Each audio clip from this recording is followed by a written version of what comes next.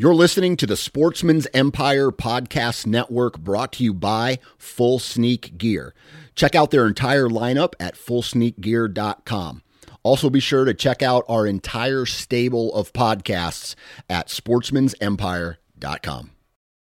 New from Moultrie Mobile, the Feed Hub offers first-of-its-kind cellular connection and control for nearly any spin cast feeder on the market. When used with the Moultrie Mobile app, you can monitor feed and battery levels, run feeders on demand, receive alerts when feeders are clogged, and remotely adjust feeding times.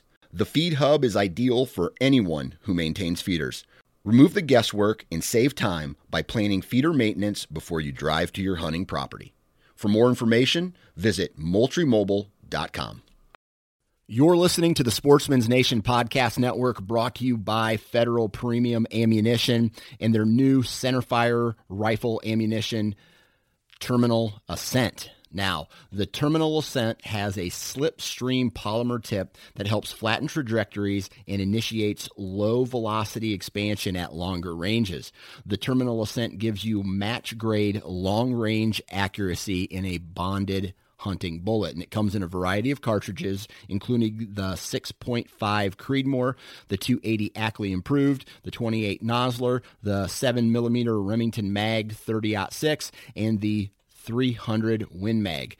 If you want to find more information about the Terminal Ascent, visit federalpremium.com, and while you're there, check out It's Federal Season, the official podcast of Federal Ammunition. Welcome to the Land and Legacy Podcast. We're your hosts, Adam Keith and Matt Dye. This is your number one resource for all things land. If you're interested in conservation, habitat management, hunting strategy, and rural real estate, this is the podcast for you.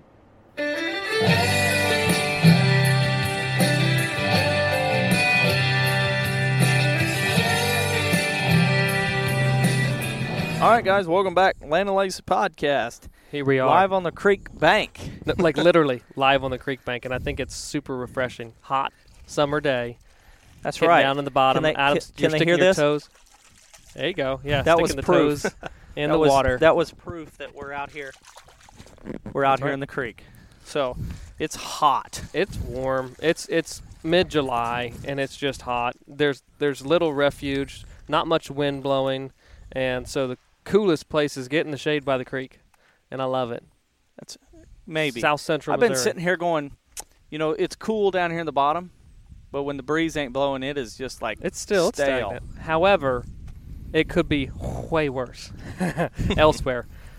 Up there filming on top, that was pretty awful. Hot. Yep. And so anyway, we're on the creek bank here, or actually at Seth Harker's farm here, which will be here quite a bit this fall. Yep. But you'll hear a little bit more on the other podcast, kind of about some situations, some fun stuff. But yeah, no, we're excited to be here, and I think that this podcast is going to be, I don't know, eye-opening. Some potential of some of the I'm dragging around here trying to help Adam out, get a hat on here. The sun came out. Got to protect them eyes. I'm super looking forward to the message that is going to be shared in the podcast day. We've got a guest, a friend, a companion, a colleague, and there's some new stuff happening in the world. Okay. Well, what else would you expect for 2020? Before we introduce him, it's 2020. It's July of 2020. Some of us are like, oh, my goodness. When is December? When is the sun going to shine again? And by that, I mean a figuratively sun in the sky. Yeah. We're talking hope, positivity, inspiration. Opportunity. And we have your answer. We have your answer. If you're a person who loves working on land, improving land, and getting inspired by your work or getting motivated by your good work, and feeling like you have an impact and feeling like you can leave a positive impact on your farm, this is a podcast for you. I think that there's a lot of opportunity for people to grow and expand their impact after hearing this podcast. It's not just about the property that you're managing. It's about education, outreach, working together. And I think that aspect of things, you might have 40 acres. That doesn't mean that you only impact 40 acres. That's right. So let's go ahead and we'll let you introduce yourself and what you're and who you're with. And it's second time returning guest too. Okay. He's been on the podcast before, but have at it, man. Well, Adam and Matt, I appreciate it. I'm Hunter Pruitt, coming here for on behalf now of the National Wildlife Cooperative. Feels good to say that. How good is that? Those words taste sweet coming out your lips. Yeah. This has been a long journey, 2 years in the making. Wow. A lot of. Just say it one more time for us. The National Wildlife Cooperative. Woo. We are a national wildlife organization focusing on aiding and growing and documenting wildlife cooperatives across the United States, landowners and local communities, and helping them with their wildlife and trying to make an impact on the ground in your local community. So that sounds important. You said something there that is, I can look back 4 years ago of when we first started Land and Legacy. And when you say it for the first couple of times, people are like, what is it? And you're like, I got to explain this, man. Like a little bit like, yeah. And now we've been doing Still figuring it out myself, but I'll try. 4 years later, you're like, oh, we're the Land and Legacy. And it's we do just this, like this. Yeah, and you just gain traction. You gain recognition for sure. Some people follow and confidence. And so at the beginning stages, it's so fun. The phrase "the wolf on the mountain isn't nearly as hungry as a wolf climbing the mountain." Oh yeah. And we're still the wolf on the climbing the mountain. We're still very hungry. Hey, we're in the valley, so and so as you that's why we did this location in the bottom of the creek bottom. Oh yeah. Just when you launch, this is I guess kind of an official launch week, and more and more people are going to hear and check out the website, check you out, and just know what it is that you're doing. And it'll feel good, 4 years from now to see what you've turned it into and how we've helped. And man, I want to be here. Hopefully, be a part of it because this is a thing. It's not. We'll get into it later in the podcast. And there goes a heron flying over us. Matt, look out! He might drop something on you. Thanks for not dropping the gift. Appreciate it, sir. And so, this isn't about this species or that species or that species or that flower or whatever it is. No. This is about working together. I'll let you say it. Well, it's about working together for the future of wildlife. I mean, I think that too many times we get in our own silos, whether it's for conservation or for hunting or just in whatever we do, and we get bogged down in that one single thing that we're so interested in. We forget the big picture, and that big picture is managing landscapes in perpetuity, in the way that they've been for thousands, millions of years. And I think that this is a way that we can really connect landowners in the local community together across property boundaries to make a real difference for wildlife conservation, not just in the capital, but here in your backyard. I think that's super important. I think you hit on a couple of really, really great things. And the fact that you're managing we always talk about managing not the individual, but managing populations. This scale at which we're talking about, as in working collectively with neighbors, is directly impacting the population. Yes. Of a region, of an area. And it's not just within the property boundaries, how wildlife interact within your 40 acres or your 1,000 acres. That's not what we're talking about. We're talking about large-scale improvements, and it's done in a collective collaboration manner. I think that obviously 2020 has been a year of division, right? Mm-hmm. I mean, this is a year where everyone can relate or find and see instances of that. But here, this is, we're not caring about which wildlife, which plant communities. We're talking collectively making the land itself better and joining forces with neighbors around you to do it as a community. You do it, you have strength in numbers, and strength in numbers as in not in just individuals, as people, as landowners, but strength in numbers of acres. That impact is just far greater. Yeah, no, I mean, I think it goes back to looking at how these wildlife populations work, and you hit on it there a little bit. You know, humans created property boundaries. Yes. Wildlife don't see property boundaries. They They a just sense, jump they 'em. they just jump them. What They do in a cross high them. fence. Oh yeah. Well, wild animals Yeah. do not. So I think that's something, whether it's a environmental factor that is because of maybe it's a fence line that has something on it that is aiding wildlife, but in general they don't see, they don't know, they don't look at Cube Public, they don't look at aerial maps, they don't know these things. So being able to manage a wildlife species, it's been a struggle, for state agencies. They look at these things from like connectivity and those aspects when they're managing state level populations. So not only looking at state level, we're looking at national level. I mean, being able to impact them through landowners on the ground, forming co-ops, documenting co-ops, and then being here to aid them in that journey. I think that's something that's definitely not been achieved on a national scale. You have areas of success for sure. I think that, and we work with this every day, Adam, helping that individual landowner work and improve that property, and the impact that we've been able to see, that they've been able to witness, experience, has been extremely positive. So if you look at that scale at which that individual has been working and improving and seeing that benefit, extrapolate that out. Let's say it's a 100-acre property. Multiply that by 10. Multiply that by 100. Oh, yeah. Imagine that impact. Imagine that amount of ground positively, improved and managed.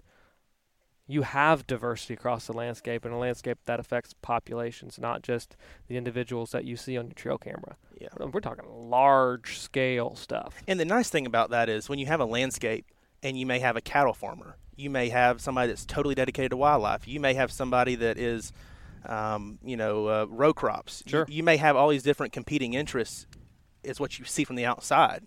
Yep. But when you say, hey, we can manage this a certain way and help wildlife a little bit, we can manage this a certain way and help wildlife a little bit, and then you find the common ground and you start managing that entire area, that entire landscape as with a wildlife interest, and not just for deer, not just for turkeys, not just for quail, but for a holistic approach to that. I think that's where you can really see the benefit, not just short term, but long term. I mean, for your entire area, and you walk outside, and hey, I've improved my acres, my ground. I've got a couple things I want to point on that. Is you mentioned different species of wildlife, but then also ultimately what's in it for us, or what we're looking at, is trying to improve landscape health. Yes. So deer will benefit, quail will benefit, butterflies will benefit, grasslands will benefit, water quality will benefit. So I, as a deer hunter, I've got my deer cap on today, or turkey cap on, so I come at it from a turkey hunting aspect of, well, I'm in it because I'm trying to do this. But my sole purpose, if you were going to put it in a sentence or put it in a phrase, would be landscape health improvement. Yes. And I go to my neighbor who's not a hunter but also want landscape health improvement. I can get them in the co-op, even though they may not be doing it for the same reasons I'm doing it. But now we can work together for our shared goal. Yes. Yeah. Now I have more weight. I have more traction, because I don't come at it going, hey, we're really trying to grow and kill bigger deer. Hey, so-and-so person, and they're like, I'm not into hunting. I don't even like hunting. I don't want to be part of it. But if it's like, hey, we're just trying to manage our overall landscape health, and this is what we're doing, we have a better chance at landing those people in a co-op, to where we're doing if it's a smaller acreage, let's say, and the forest needs a thinning, but I don't own enough acreage to really attract a logger into the area. Now I build up an area, let's say it's 200-300 acres, and it's like, but it's broken up into 40-acre parcels. Now we can all work together and be like, hey, let's get somebody in here. I got 5 acres. I need cut. The other guy says I got 15. Now you're getting somewhere. Now you're doing something, and you have a patchwork design of diversity across the landscape. But I think, and we kind of hit on this beginning of the podcast, but with a landscape approach, or general just wildlife approach, not a specific species of benefit to conserve, you have that opportunity to go to any neighbor. And I think I don't know why I feel like it's like bred into us, but you always just think like the worst of your neighbor, right? Yeah. Oh, they're not on board. They're not this. They're not that. Well, have you talked to them? Oh, no, you haven't. How do you know? But if you go to them with an approach of not just quail focus, not just deer, not just wild turkey focus. Hey, I just want to make this thing better. Here's how I'm doing it. Would you guys be interested in joining? We're not talking about hunting. We're not talking about necessarily having to exchange pictures. We're just talking making that landscape benefit and that help. And the massive byproduct of that is drastic changes in the wildlife. Yeah, and I think what you're hitting on there is kind of a return to more active management on the ground. Being able to facilitate that through landowner connections. And that's one of the biggest things that we see, and we see across the landscape when you have these parcels that are broken up. A lot of things, whether it's forestry or like timber harvest or even, QDM or all these other, management activities that require larger areas to be successful faster or to make a bigger impact, those go by the wayside. They're really not as effective as quickly as it could have been when you buy 1,000 acres or 500 acres or 200 acres. So I think overcoming those boundaries, and that brings us back to one of the things you hit on.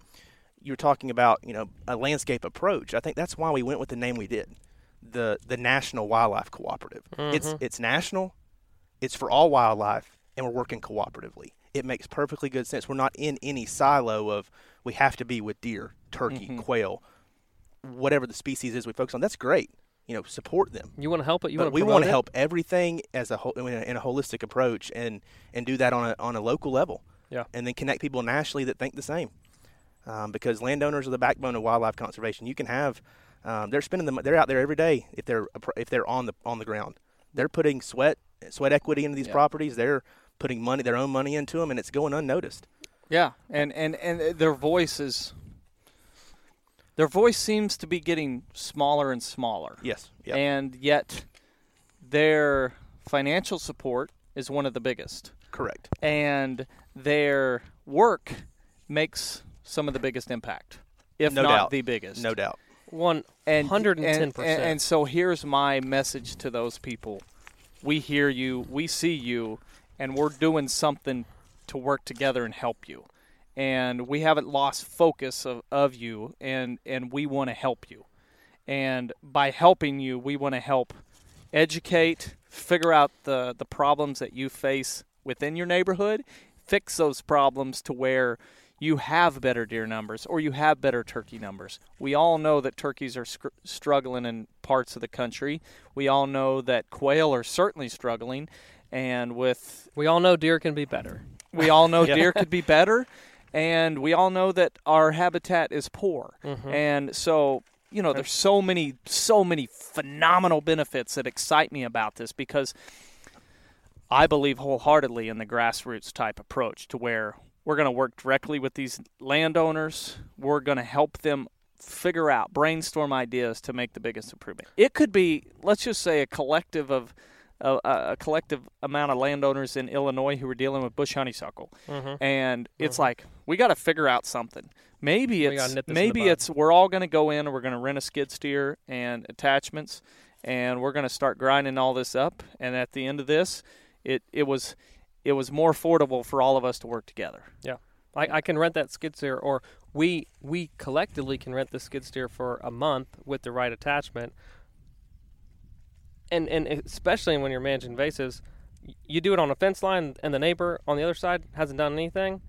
Seed source right there. Yep. You got to work together for that big approach. Yep. And I think that if I'm a landowner sitting in and listening to the podcast, I'm sitting here finally saying, yes, there is something that together is collecting multiple people's interests, and interests that don't have to align to a T, but putting it together and saying, wow, this is refreshing because I've got something that I can be a part of that I will be able to extend to my neighbor that's bigger than me.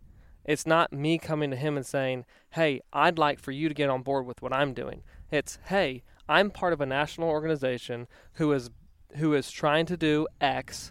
I'm a part of it. I think collectively in our neighborhood, it benefits us. You're one of several people I've gone to.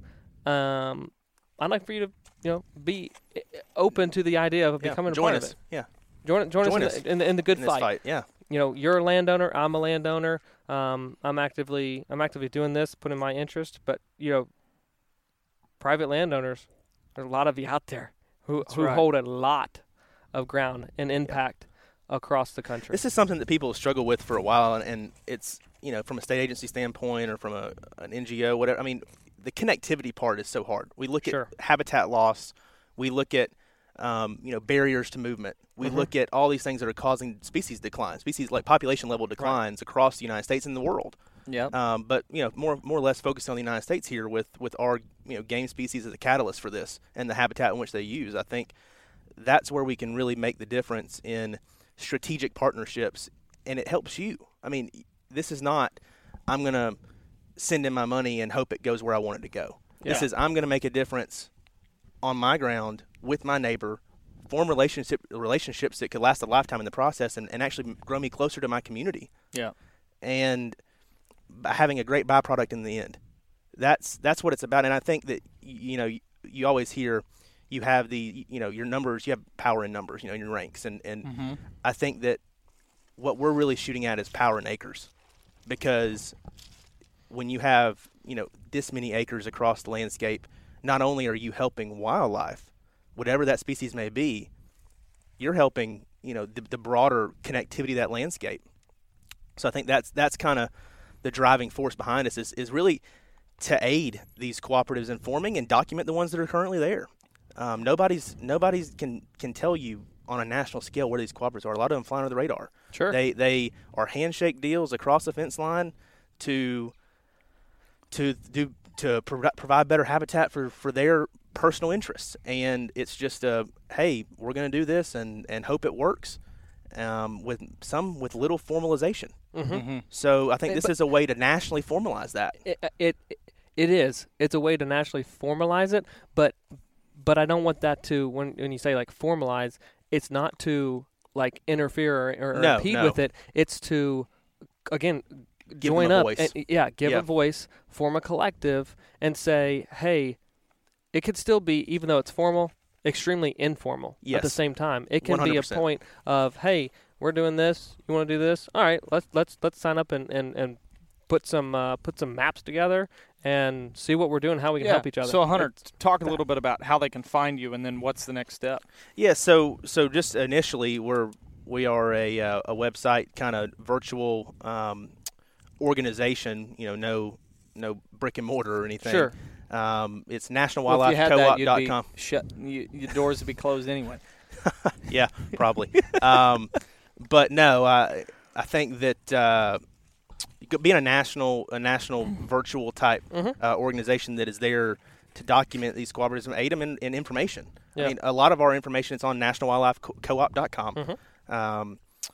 And that's the way we're going to be able to disseminate information out through those channels, whether it's articles that are cooperative centric.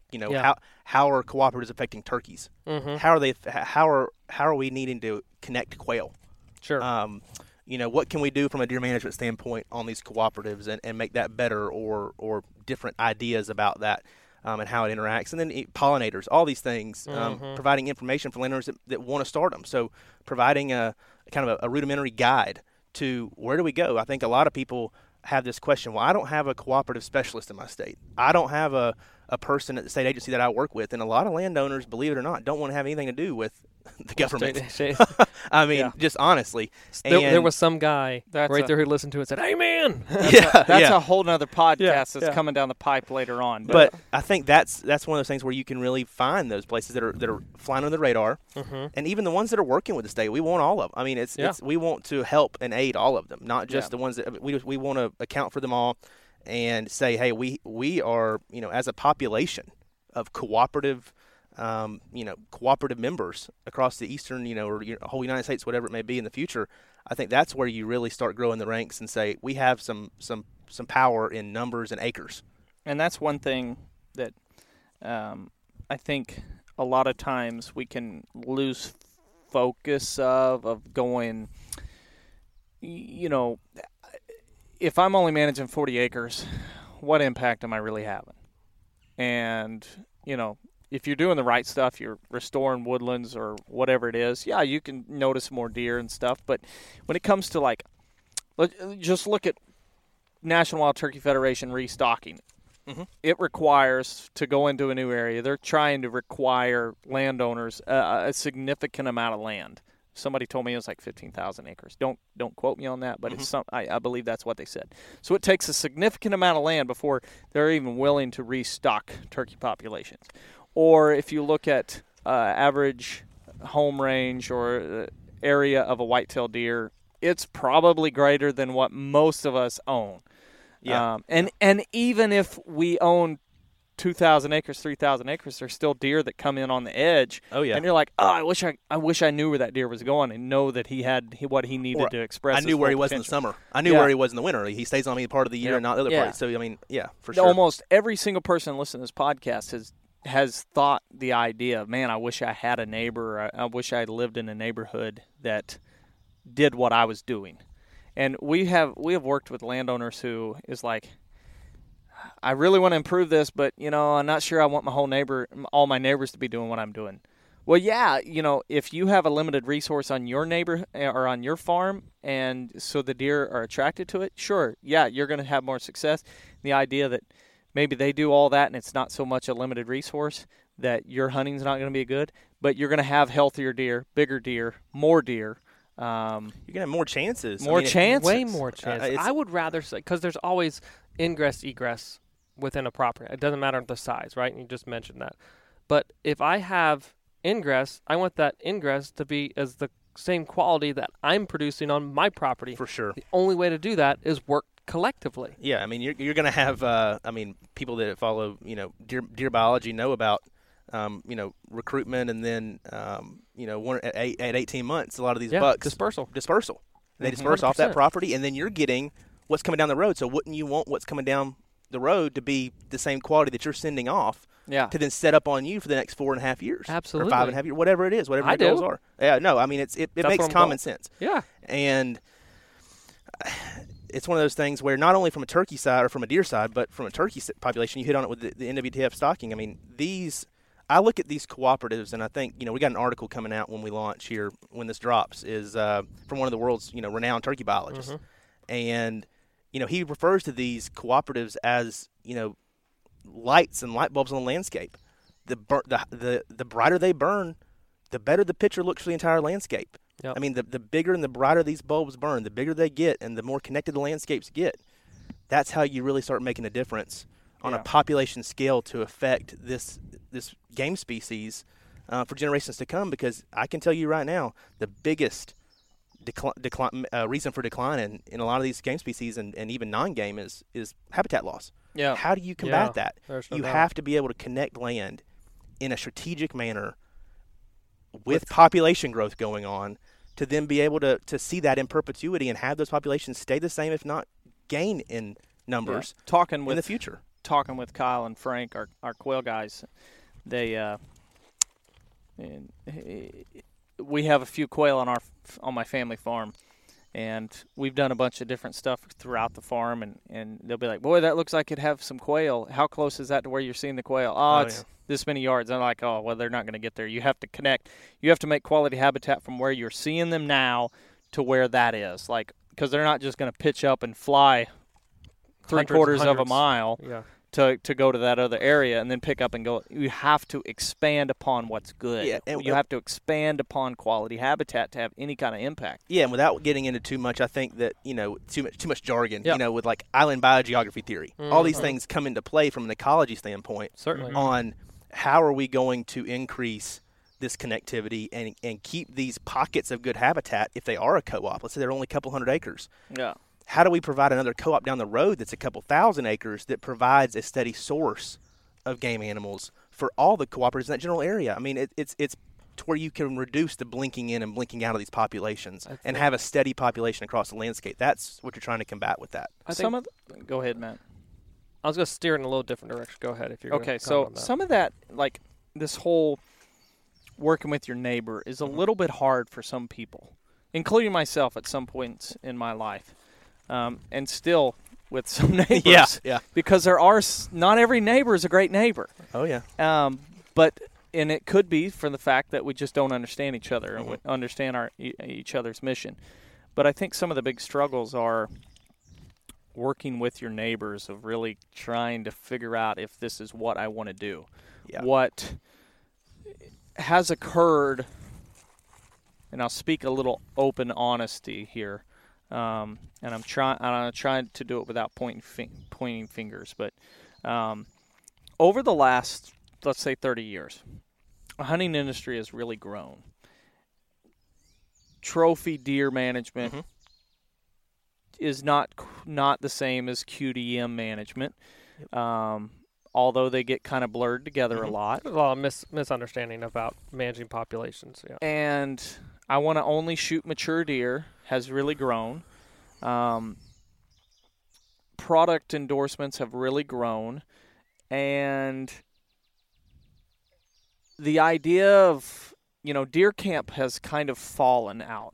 Deer camp is not as popular as it used to be. We've talked openly about that in the podcast, that the deer camp mentality, or the deer camps of old, aren't nearly as popular because of, I think, in my opinion, one of the big things is the understanding that to kill a mature deer is more difficult with four-wheelers and a whole crew of guys going out.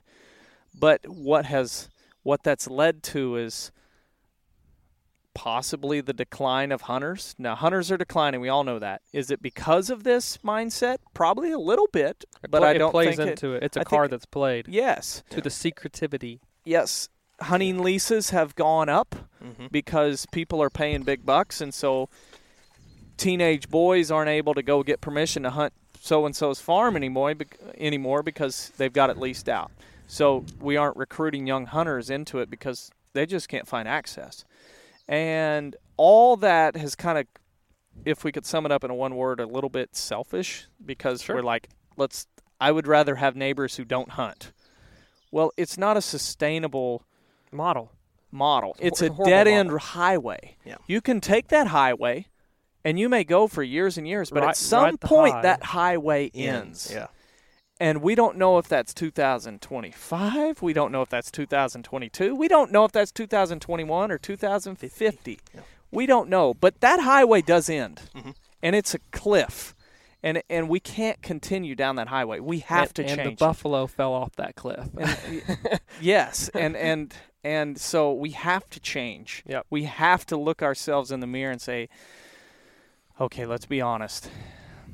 As much as I like the idea of having 3,000 acres all to myself and hunt it and then get to do my own thing, if hunting's not supported by all hunters putting money into it and through legislation to allow us to continue to hunt and do all that, we might find ourselves not being able to do it nearly the way in the same fashion of the way we've done it for the last 50 years. So I'll pick up on that route I was going, that kind of coincides there. And we're not here to paint any bleak picture at all. That's not the goal. The goal is to understand the value of what wildlife cooperatives offer.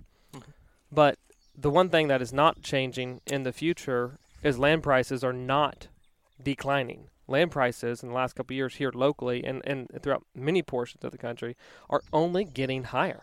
It's getting higher and higher. So it is more difficult for individuals or a larger portion of a population to then become a landowner, a private landowner who has that impact through conservation efforts that they want to have. Or continue to buy up your neighboring properties. Absolutely. You may only get 40 acres. You may only get 20 acres. And there's so many people. I will say this: there's way more people passionate about making an impact than who can afford that property to have that impact. There's way more people who want to be able to do it than that can afford to do it, and that's unfortunate. But that the answer isn't it. Oh well, I just can't afford. I can't afford the land. I can't afford to have that 200-acre parcel. Well, you could have that impact. You just work collectively. Yes. You buy a 40-acre piece and you work collectively. Also, a large amount of people who want to, but they don't have the knowledge on or the what's the right word I'm looking for? They don't have the ability or want to take the risk to take that first step and do it. They They're want knocking on they the door. want the education, and they want that push to send them into full-fledged land management or habitat restoration. And you need people around you, support, to be able to do that and guide you and help you. Other landowners may be that resource. Or the other factor, I think, when we're talking about, just opportunity, when you're buying a piece of property, what are you always looking at? What was the neighborhood like? Yeah. Come on, are we kidding? Like, I want to build that neighborhood. I want to, like, that neighborhood is so important to have and buy into to be able to manage appropriately and do and experience those things that hunters, land managers all want to experience. So we can't just fly by or continue to try and manage in a solo manner. We have to think of a neighborhood, landscape, region, state mindset. It's not just a property by property deal. I think you hit on two important things there, and between the two of you, the first one really looking at falling off that cliff.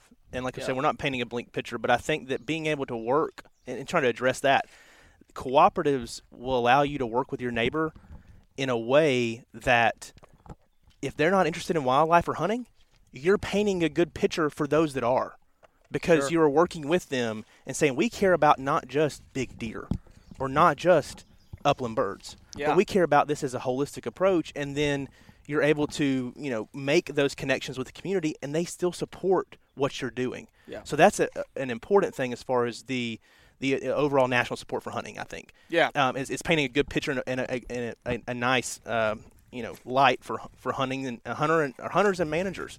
And the second thing there is just looking at the neighborhood and what you're doing. I think that's something that kind of falls by the wayside of, well, I don't know who my neighbors are when I'm buying a piece of property. What happens when, people go to Pike County, Illinois because they know, hey, they go to Pike County, Illinois because they know that's got that big area, deer. That area, region. Those neighbors, though, that kind of general area is known for managing this way. What happens how about when you know Southern wildlife? Iowa? Yeah. And just in general, everyone knows Southern Iowa. That we're talking region. Be that light bulb in the region. In your county. Yeah, be that. Start small, but this builds. And I think that people are sitting back and are probably thinking, I can't even get there, guys. You realize that there's so many other people, maybe not listening to this podcast, but need to hear this podcast or want to hear the podcast to say, I want that same freaking experience or that opportunity to grow a region. The only way to do it is do it collectively. But you can put areas of Alabama, you can put areas of Southern Ohio, of Indiana, of Mississippi, put them on the map. You start Ozark Mountains. The Ozarks, as y'all talked about previously, You can put areas that fall by the wayside, that don't have the media attention, that don't, on average, let's say, produce the same quality. You start putting collectives and co-ops together, watch out. Go listen to the other podcasts this week, because we're sitting on a farm in the Ozark Mountains. We're sitting on a major gravel bar here in the creek. Now, there's rocks everywhere. Waiting on a breeze. Waiting on a breeze, It got stale around here. Sure. But this farm, if you were to take Seth's last 6 years and look at all his harvest just in whitetail deer. Yes. And you were to show them to anybody in the country, they'd say like, wow, this guy's got quite the collection. Where's he at? Southern Iowa? Nope. Ozark Mountains. And I promise you the land's a whole lot cheaper where he's at versus those other places you mentioned. 100%. And what Seth will say is that when he started this really trying to let young deer walk and really manage a habitat, and this one's got great forest management going on around here, great diversity, his neighbors have picked up on that. And his neighbors are like, absolutely, I know if I pass that deer or I do this, I'm helping because we're all in this together. They're a free pass on that farm, and they're headed there. And I don't want to make a silly comparison, but we're all in this boat together when it comes to habitat management, even though sometimes it feels like we're not. You get your neighbors on board with it, and you want to talk about feeling inspired and know that you're making an impact and you're making a difference in your neighborhood, and then you get to sit and rein in with all the other co-ops in the country that are doing it. that's something. When we can all rest assured knowing that we're doing something good, we're not just talking, but we're actually putting habitat on the ground. Yeah. That's habitat exciting. on the ground in a scale collectively. And I don't want to say that it's not happening now, because it's 100% happening now. There's not a voice and a collaboration opportunity for those who are doing it now, and for those who want to start, hopefully after this podcast, want to start doing it. There hasn't been that opportunity to collectively put all of this together. So I think, Hunter, it's important that you take a second to say, hey, here are some success stories that are happening right now, current day. Talk about maybe some of the explosion of growth and some of the sample size that you have. I think of the states of like Michigan, Georgia, Alabama. These areas, Pennsylvania. Missouri. We're here in Missouri, yeah. Huge areas, thousands and thousands and thousands of acres collectively. For sure. So I think, if anybody listened to the previous podcast we did on the research that I completed from a master's at UGA, it was with cooperatives. Correct. In partnership with the QDMA and Fish and Wildlife Service, and looking at these QDM co-ops. And so really a lot of my experience is going to be with deer co-ops, obviously, with that. But, I've seen cooperatives. I started a cooperative when I was younger at my parents' house. We only owned 30 acres. You started it. I started. Knocked on the door, knocked on my neighbor. He's 55 years old, and I'm 12 years old. Hey, sir. And hey, sir. and it all stemmed because I wanted to be able to harvest a bigger deer than a spike or a 4-pointer, and it just slowly grew as we grew with the property. Which who doesn't? Yeah, at whatever age. And even as a 9 or 10 year old, you harvest your first deer, and you always try to want to harvest a bigger deer, and that's just as part of it's kind of almost innate in some hunters. That's kind of their growth and maturity. Yeah, growth in your hunting adventure. And I think that if you look at Georgia, that we've grown that. It's taken 12 years, but we're at 1,200 acres. We went from 30 acres to 1,200 acres, and we have very small land parcels. Sure. Comparatively to a lot of parts of the United States. But there's other parts of Georgia, South Georgia, just that I've interacted with co-ops personally. They're at 10,000 acres. Yeah. 23,000 acres. Yeah. And these are contiguous I think you showed blocks. a picture, 23,000 acres, South Georgia, 180-inch deers killed. Yeah. They had a 180-inch deer that got to 6.5. They named Christmas Tree, I think, because he had so many stickers. That they harvested, and it was like all the cooperative members came around and took a picture with that deer because they had history with it. And we currently have more mature deer on our 1,200 acre co-op than we've ever seen. I mean, it was a tall task to be able to see a 2.5, right, or even a 3.5. We thought a 3.5. That was we hit a home run. Sure. Yeah. And now 12 years later, we're sitting in a totally different situation. I think with the research, I could really highlight, this is not just happening. We took a subsample of states, Georgia, Texas, Missouri, New York, Michigan, states that had cooperative specialists, that had these things, these active platforms and conservation connections, and kind of try to document them. But there's people all across the United States that know that they want to start a cooperative, they have one, and they just weren't in one of those states. And we documented 200,000 acres in co-ops across the 4 states of Georgia, New York, Michigan, and Missouri. Texas had 400,000 acres just in their private lands program that was in cooperatives. I mean, Texas, everything's bigger in Texas, but it's so that was 2 ranches. No. I mean, they had like 80,000 acre cooperatives in Texas. Right. So I mean, between I think we had 8, and it was 400,000 acres. So. I think that's where you can really see the biggest impacts, and it's not just deer. I mean, in Missouri, there's quail cooperatives that the state helps with. There's wildlife. That's kind of a goal on their state level. But there's never been a national voice for advocation for these cooperatives, advocating for forming them, and then actually following through and providing something tangible for these cooperatives to have a platform nationally and interact. Sorry, that's me readjusting my seat here in the gravel bar. Lack of seat. Yeah, that rock was not getting. It's situated all funky now. Very uncomfortable. Man, and that's something that is for the guys, our listeners, our clients who.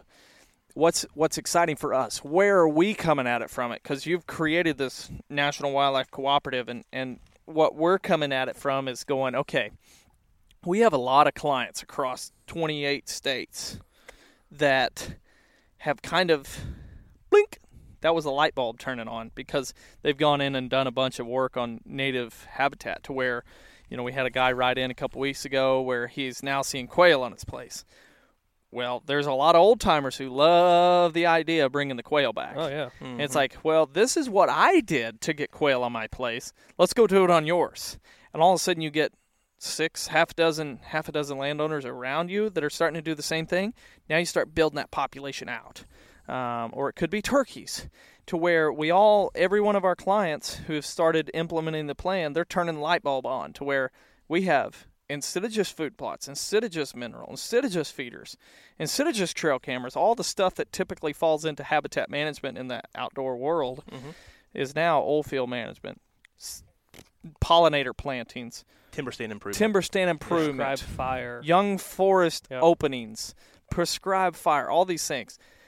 And that now they can be the light bulb that all the other neighbors or the people in the neighborhood can look at and say, okay, how did you do that? And now I'm going to do it on my place. Yeah, so and that guy can then help them do it. Yeah. All those listening right now, that was your charge. That was your kick in the rear. Go out and do it. Yeah. Start that conversation. We've seen it. I mean, if you look at Michigan, for example, with CWD, sure. they have a great kind of conservation channel, way to disseminate information. They use these cooperatives to help with CWD, to help with testing. Sure. So it's not just conservation on the ground, active management, but just conservation in general. Absolutely. Having an alliance of people that are on the landscape that then can take the charge, like you're saying, and implement something. Think about the efficiency of saying, for example, Missouri says, we have this problem. We want to address it this way. All right. Work with the National Wildlife Cooperative, and we'll get them out there. Or even, another state, for example. I'll use two examples, hot topic here. And I'm not saying that co-op would do this, but I know I'm going to get a lot of Missouri guys that go, ding, ding, dings, I'll sign up. Where do I sign? Yeah. You take a large amount of landowners' land in Missouri, and they all say, we want rifle season moved out of the rut. Oh, gosh, yeah. Oh, yeah. They would all sign up, and they'd sign up 20 of their buddies, because that's almost every conversation you can have with a pretty serious deer hunter in Missouri is going to say that's what they got to do. But in Pennsylvania, you get a large group of people who get behind and say, we want legislation to make it where we can use prescribed fire to manage our land. For sure. And now we're getting somewhere. Yeah, you've got boots on the ground. You've got acres accounted for. You have the people who are implementing these techniques that now have the voice to be able to say, this is what we want and what we need. And it's not just operating in a silo. That's the thing that I think that everybody, you can advocate for one thing and one species or whatever. That's just that group. That's just that group. No, it's not. This is landowners. This is landowners from all different walks of life, of all different property sizes. But the key is the collectiveness and the ability and the willingness to say, reach across the daggum fence line and say, let's do it together. Yep. We're doing this together because the collaboration is going to make a difference. There is strength in numbers, like you said earlier. So you have to be able to collaborate, to be able to have that strength provided and make your voice heard of what needs to happen. And then you have all the proof in the world about, hey, I am doing this. Yeah. We're doing this. You need to come see it because my success is just an illustration of, the next county over, there's 6 other guys doing this stuff. Because who knows better for the land than the person on the land? Yep. Yeah. I've seen this problem too often of a person who's making decisions for that piece of ground or those animals or those plants that haven't seen it in a year or maybe have never seen it. And this is not a political rant. This is what's best for the land, because I believe land conservation it should have the respect above any political action. Yep. There should be people, and it is the cooperative members who know what's best for the land. Oh, yeah. And whether it be Matt and I and you, Hunter, that are helping them find the best tools or the best practices to get there, but they know what's best. And it's not somebody sitting in a state capitol or behind a desk somewhere that's saying, oh, yeah, you go do it this way. Well, that way doesn't necessarily work here. No, I agree with you. I think that's where That sounds a little pointed, doesn't it? Was that a little stern? it was a little. Didn't step little on my bit. toes. No, I'm all right. Well, no, you own the land. Yeah. Private landowners own huge majority percentage of land across the country. This is the charge. This is the time to take ownership and take the responsibility of that ownership to make the difference. I think this is a perfect segue too. I mean, a lot of people are going to say, okay, they've probably been sitting here this entire time saying, okay, the National Wildlife Cooperative. What, this is brand new. What is it? And how is it? I'm going to join, but what do I get? Yeah. What does it cost me? It doesn't cost you anything. This is a free. Yeah. No, it's not one of those free things that doesn't bring value. No, Sure. what the goal here is to document these landowners, because they are doing so much for wildlife conservation that goes unnoticed, undocumented, flies under the radar. And when you go and you say, I'm advocating for X, Y, or Z, and we have this many acres, we have this many landowners, you actually have a lot of strength in numbers of people that have boots on the ground and have seen it and have been working on it, just like a lot of your clients. Yeah. So I think that's one of those things. What this is going to be a 100%. Any money that's made off of merchandise or off of signs or anything like that goes right back into the organization. It's zero profit. Yeah. I mean, just literally bare bones. Not a dime goes into. Extremely efficient, extremely streamlined to go back to the mission with the landowners on the ground. But there's not like a membership fee, though. No. You just sign up. You basically are enrolling your property and cooperative as a part of the National Wildlife Cooperative. Yep. And Matt and I are working and trying to find ways to make it to where, if they're signing up with you, but then at the same time they're looking to maybe for assistance. Mm-hmm. It's, you think about like our rate to get there. Okay. How do we manage a cooperative? It could be Matt and I both go and we tour as many acres in that day as we can, and we give a more. If it's a large enough piece, we stay the whole weekend, split up, conquer, and divide, come back collectively, and put some amazing management plans together for. And our fee is broken up with however many landowners there are. Yeah. And that's our kind of boots on the ground, really trying to get this going, and build these, because we believe in them wholeheartedly. As in fact, we'll listen to the other podcast. Yeah. And I think this is a good time as far as, your buy-in and what you're doing to help. I think that, we have other people that are also buying in the industry, including, Huntera Maps. Yeah. Going to give a discount to try to help provide maps to cooperatives to show where these are if you register your cooperative. So there's a incentive to be able to document where these are, know where they're at from a conservation standpoint, and then they'll be giving some back to the mission to help promote it. So I think that, and then we also have Hortenstein Ranch Company out of Texas that's really helping from a digital side, providing a lot of content as well as expertise from a large landowner, large ranch landowner kind of background. So it's a cooperative effort, even on the National Wildlife Cooperative, to try to push this. Why not use it for the perfect illustration of people working together for the common cause? For sure. Of wildlife benefits. Yeah. So I mean, there's no other or better way to be able to do that. And seeing is believing. We're not just three guys behind a microphone. This is saying what should be done. This is implementation too, and you'll hear about that on the other podcast. So definitely there's that breeze. Woo! Yep.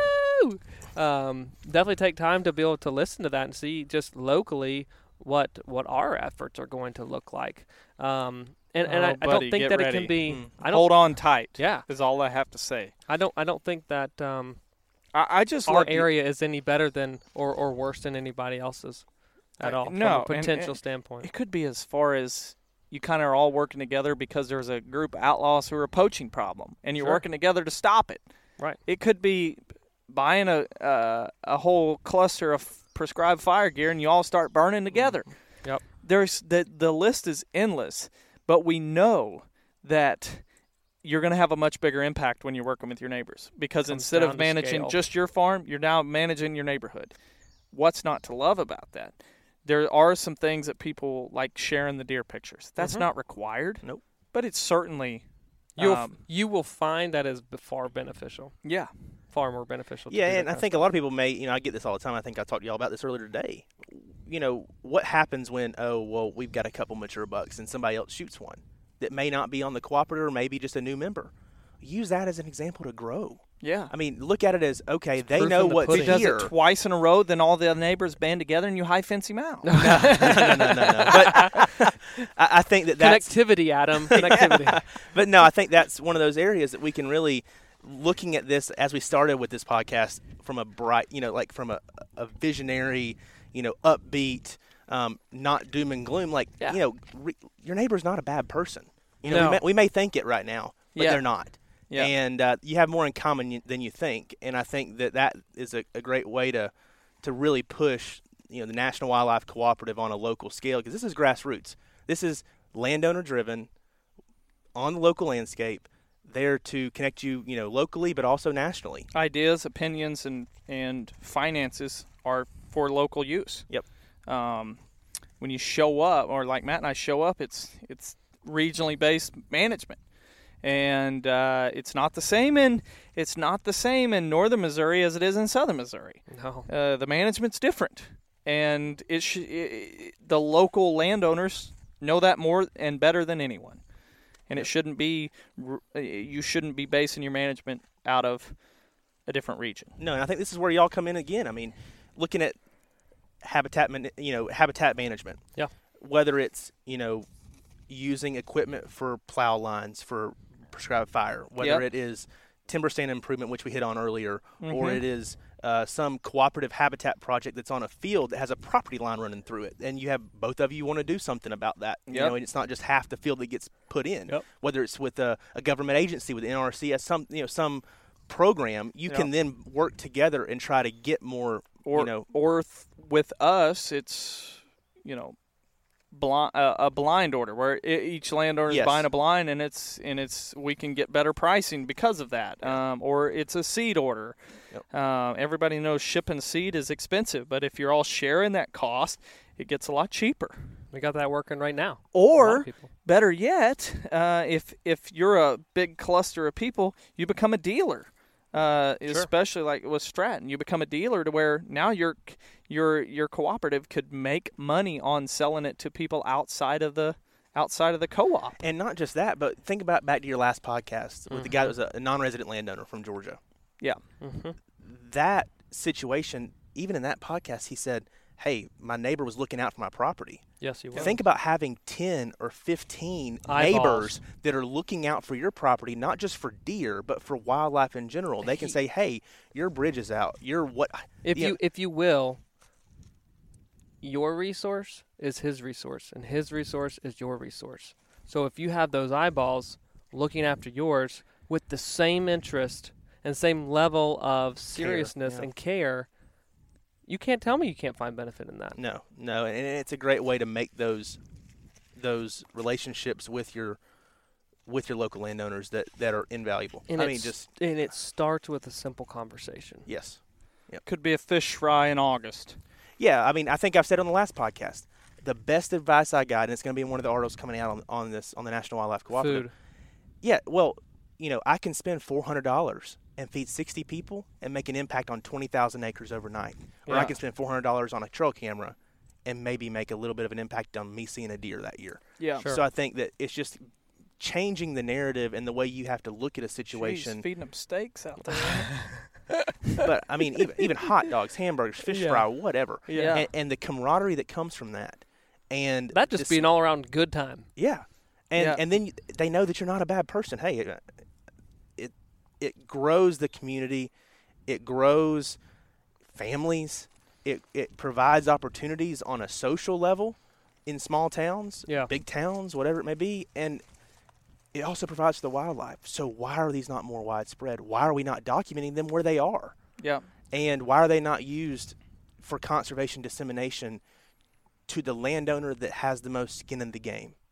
Oh, yeah. At the end of the day. Oh, yeah.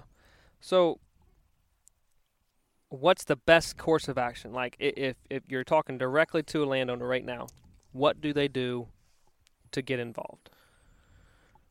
Go to the website, www.nationalwildlifecoop.com. COOP. COOP. No dash. And go there, and you'll be able to get information to help this journey. If you're trying to start a cooperative, it'll help you gain information if you already have a cooperative on how they're affecting wildlife and how you can manage your property in a cooperative manner better.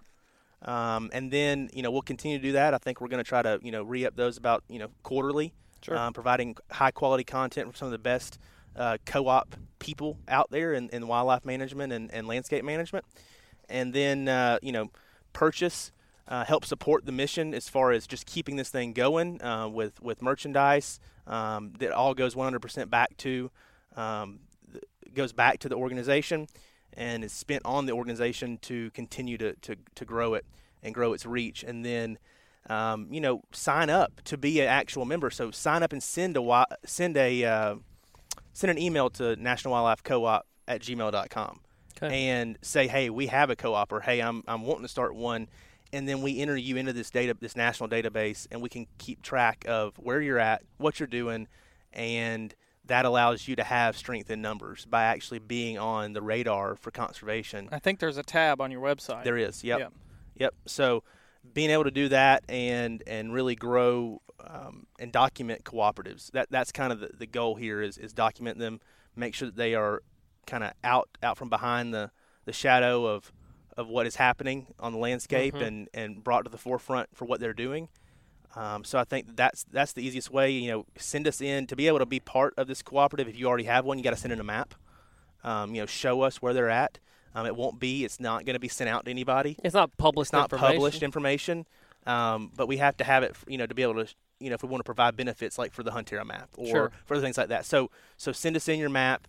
Point of contact, how many acres you have, name, that kind of stuff, and we'll be able to document you and then. Send information directly to you if we have something going on in your area, and we'll be able to offer, in the future, offer discounts and deals, kind of like the Huntera one.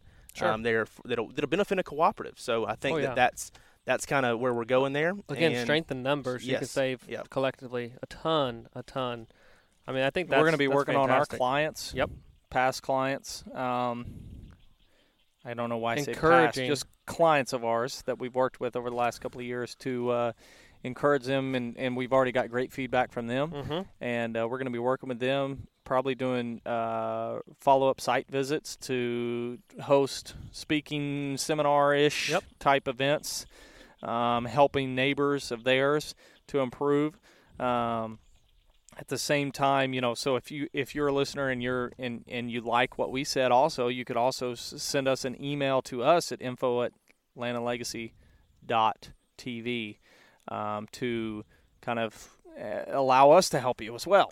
Because we're all in this together. We're all in it together. The goal is to improve the landscape across the country for all wildlife. And by doing that, we grow healthy populations, healthy landscapes, and hopefully we grow the hunting community. Yeah, and we definitely provide something that's missing. I think that's the missing link.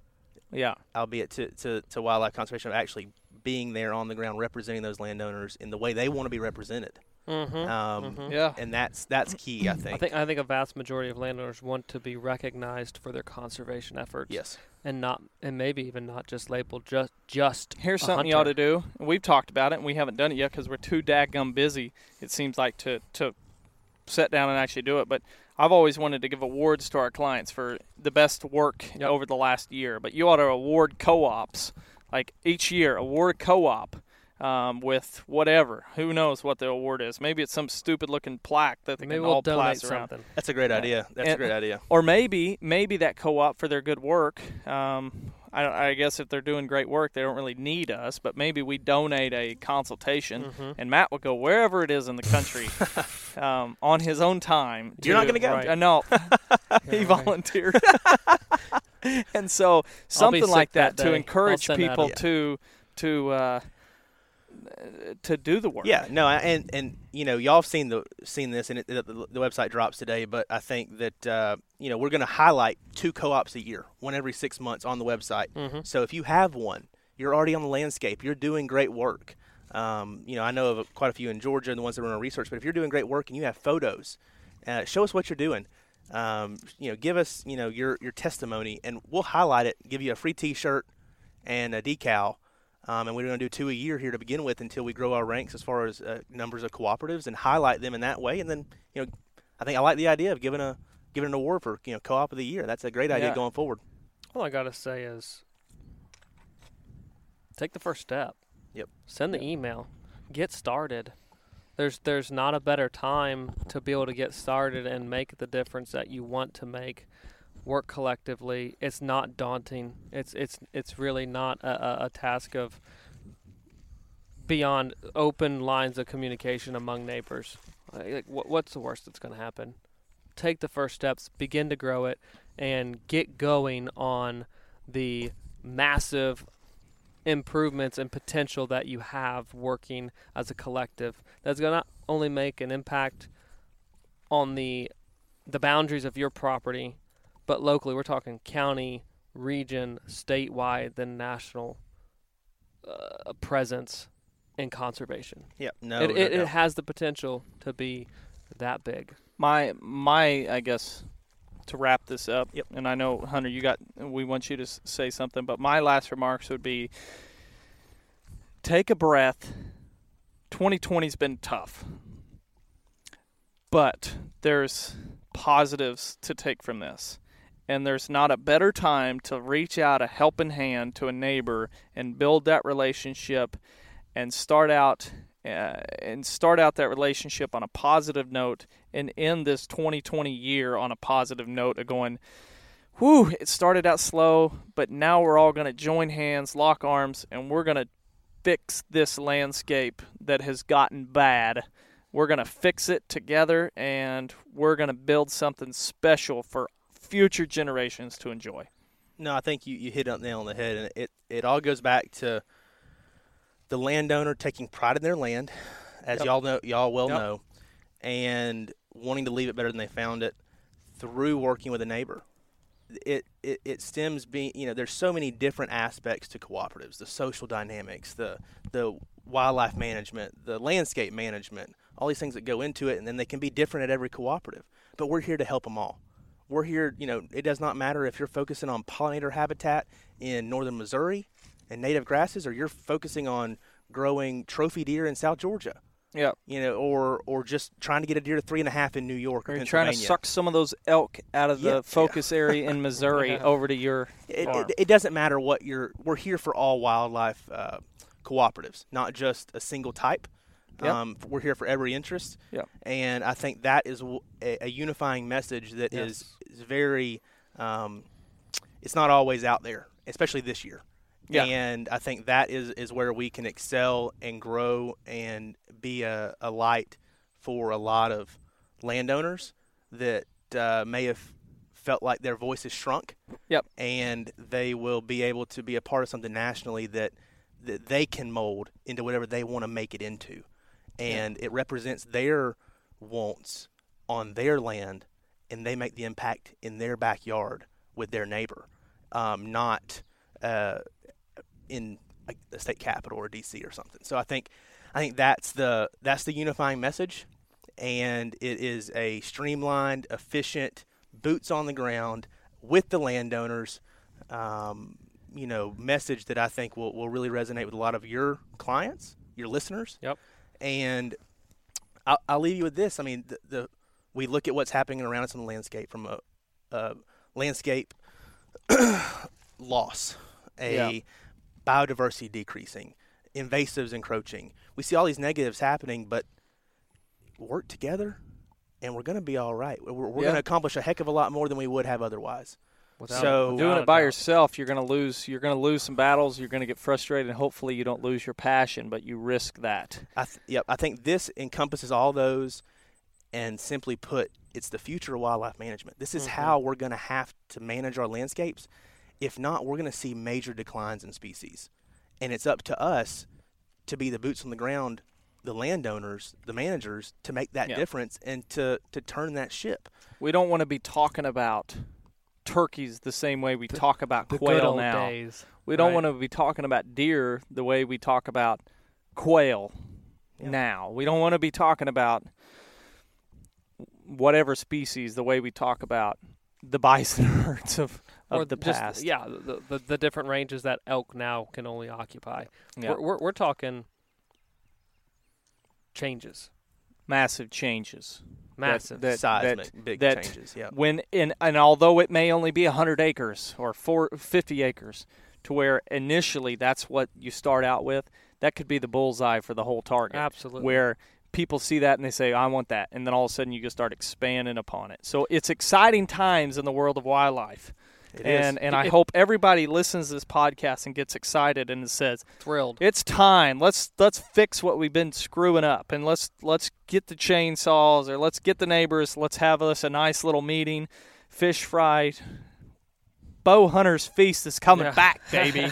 And we're going to get together and we're going to talk about this and we're going to fix the problems right here at home, because that's where I have to start. Yeah. If you want to fix society, you have to fix what's going on at home. Yep. And so we're fixing what's going on at home in our neighborhood right now with our habitat. Very well said. So get online, National Wildlife Co-op.com, register, and then go talk to some neighbors. For sure. Go make it happen. Sure. www.nationalwildlifecoop.com. National Wildlife Cooperative. Feels good to say it. Yeah. Get it out there after 2 years of behind the snes working with y'all. Y'all been there every step of the way, so I appreciate the support. And I can't wait to see what it turns into. Yeah, we did. Good for us. That's right. We've been hinting at it for weeks, though. We have been hinting at it. We revealed we cracked the can when we did the podcast not long ago with you, Hunter. But now here it is.